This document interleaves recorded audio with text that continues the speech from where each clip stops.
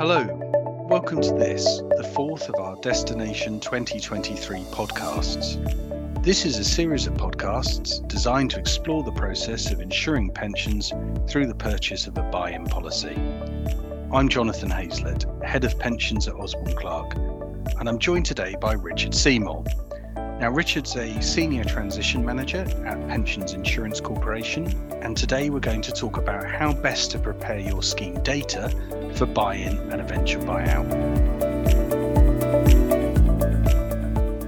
So welcome, Richard, and thank you for joining us today.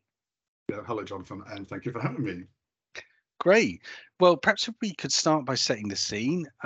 Could you explain what we mean by scheme data and why it's so important when trustees are thinking about approaching the bulk annuity market? Sure. So scheme data means basically the data needed to calculate and administer members' benefits. So, for example, amount of the member's pension in payment or a data leave-in, the status of the member, for example, if they're deferred or retired, dates of birth of members, their sex, marital status, and so on. This, when you can combine that with the benefit specification tailored for either a buy-in or buyout, will allow insurers to calculate what it would cost to secure member benefits under the bulk purchase annuity.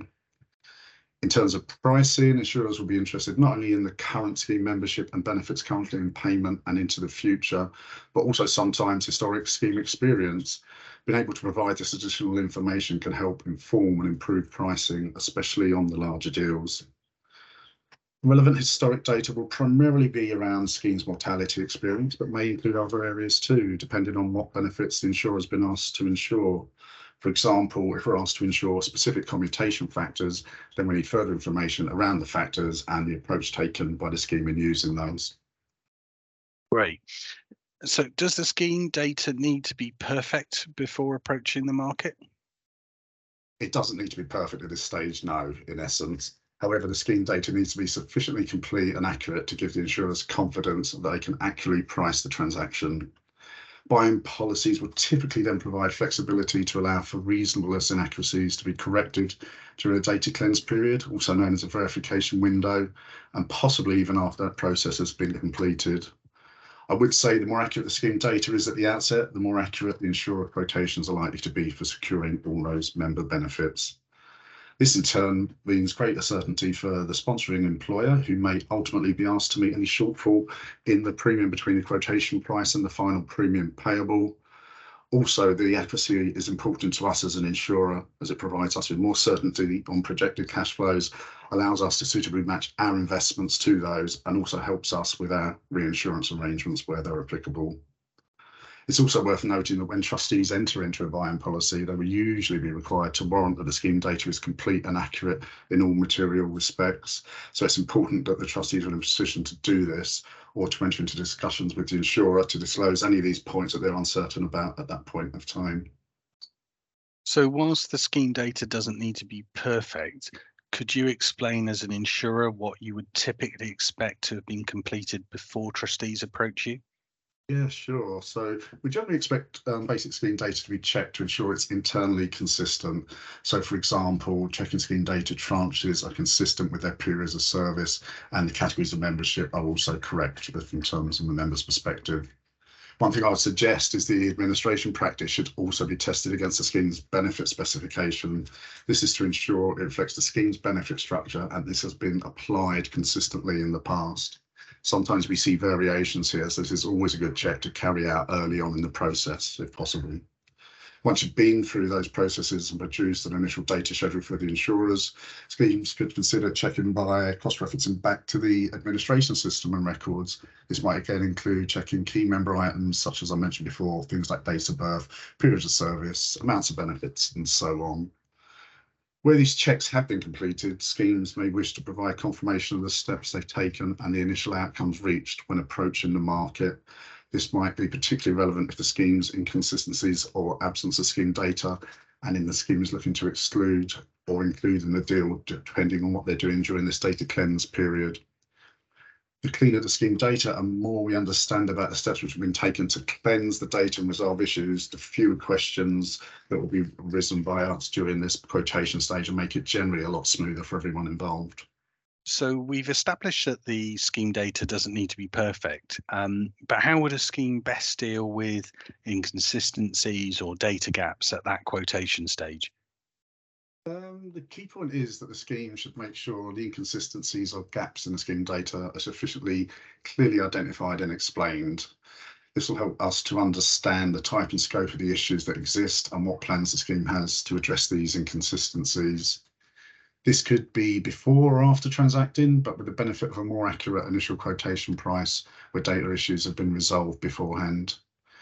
If suggested scheme liability value is placed on missing scheme data, then both the assumptions used in reaching that value and approach taken to determine the entitlement to the affected population should also be disclosed to the insurer, so we fully understand that too. Okay, that's really useful, Richard. There's a number of conditional data items that trustees don't routinely hold. I'm thinking of things like marital status and details of dependents, where trustees are reliant on members telling them about that during the life of the scheme. What steps would you recommend scheme trustees take to deal with those types of data issues before they approach the bulk annuity market? Some insurers will place more reliance on this type of scheme data at the quotation stage than others.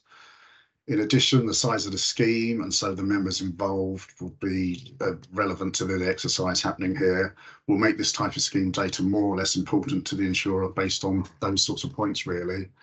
There are different routes that trustees can take to collect this information, and schemes might typically combine a couple of them.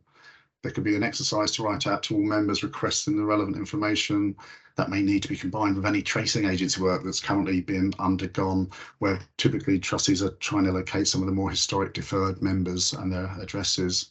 And obviously tracing members is always good practice and helps reunite members with their scheme entitlements.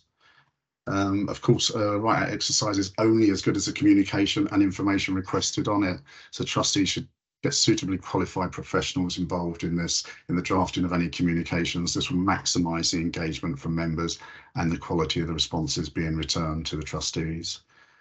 Communications could be clear and encourage all members to reply. They should also be drafted with careful reference to dependent provisions in the rules. There are sometimes fine points of distinction between the categories of dependent and their benefit entitlement, and the communication should be sufficiently clear to enable the scheme to get accurate information that reflects those points of distinction.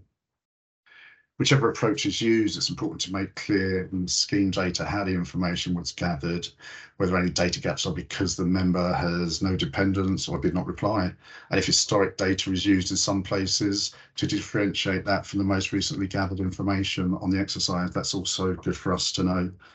Insurers also recognise that data input itself is not infallible, so any information on that process used in this would also be welcomed when we are understanding data gathering.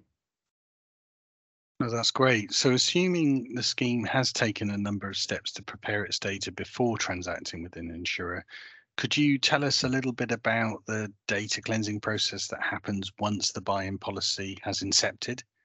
Sure. So all buy-in policies will contain a requirement for the scheme trustees and insurer to undertake a process of data cleansing post-transaction.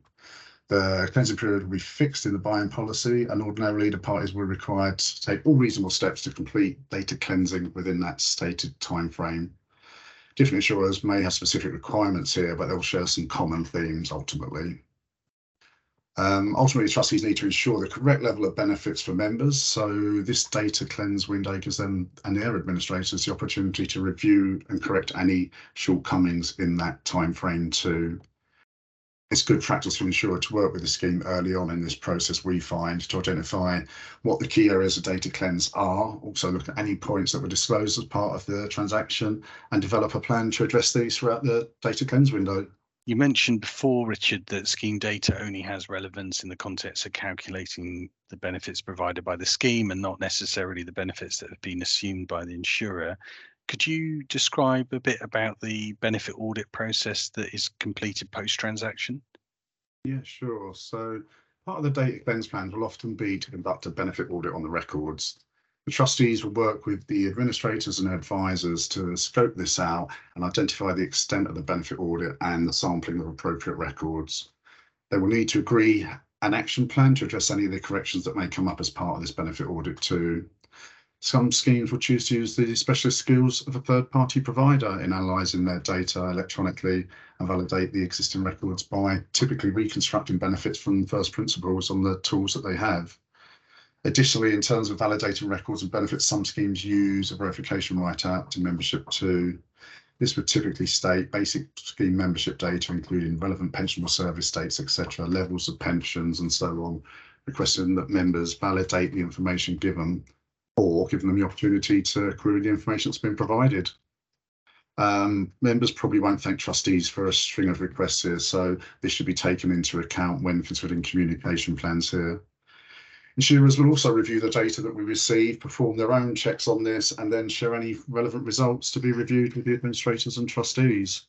All of these activities should be monitored through the scheme's governance protocols, and insurers should be kept fully updated during this journey as well and throughout. Thank you, Richard. A lot of the schemes we advise were formally contracted out of the state second pension and so provide GMPs.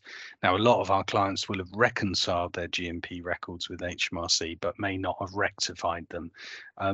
Do insurers expect trustees to have completed both GMP reconciliation and rectification before going to the market? Insurers will want to understand the accuracy of the GMP data provided to them and get some indication of the possible extent of any rectification exercise that's been undertaken so far. However, GMP rectification doesn't need to have been completed prior to transacting, and it's recognised that this will often be completed now in tandem with any GMP equalisation exercise being looked at and reviewed. As I mentioned earlier, when schemes are looking at their data cleanse plans, we would expect GMP reconciliation and rectification to feature heavily on these if it's not already been completed. When carrying out rectification for GMPs or other benefit corrections, it's very important to look at the overall net effect on the members' benefits and the timing of any rectification, particularly for pensioners. Trustees would want to avoid altering benefits down for one change in a particular month and a few months later adjusting the benefits up for the effects of GMP equalisation. So some good planning needed around those two for a good member experience. Just picking up that point about GMP equalisation, do insurers have a preference for how that's completed? Are there any specific issues that trustees should take into account here? If GMP equalisation has not been completed, then the buy-in policy will typically contain specific provisions around that and relating to what needs to happen there. As a minimum, the buy-in policy will include a requirement for GMP equalisation to be implemented on naturally a legally approved method, but there typically is no longer any strong insurer preference as to what is done here, either through conversion or one of the year-on-year methods. Depending on the estimated materiality of GMP equalisation, scheme trustees may seek to carve out any impact it may have on the material change provisions in the buy-in policy, but in reality, in practice, GMP equalisation is not likely to trigger material change provisions on its own, but a point may be capable of negotiations at a point of contracting and get into detailed discussions with the insurer around those points. That's great, Richard, and thanks very much. I think that's probably all we've got time for today, but thank you very much for joining and giving a really helpful and insightful discussion, particularly from the insurer's perspective. Thank you to our listeners for listening. Please do get in contact with me or your usual OC contact if you'd like to know more about getting your scheme buyout ready. And the next instalment of our Destination 2023 podcast will follow in a couple of weeks, in which we'll look at the investment issues that arise in a buy-in transaction. So thank you very much for listening.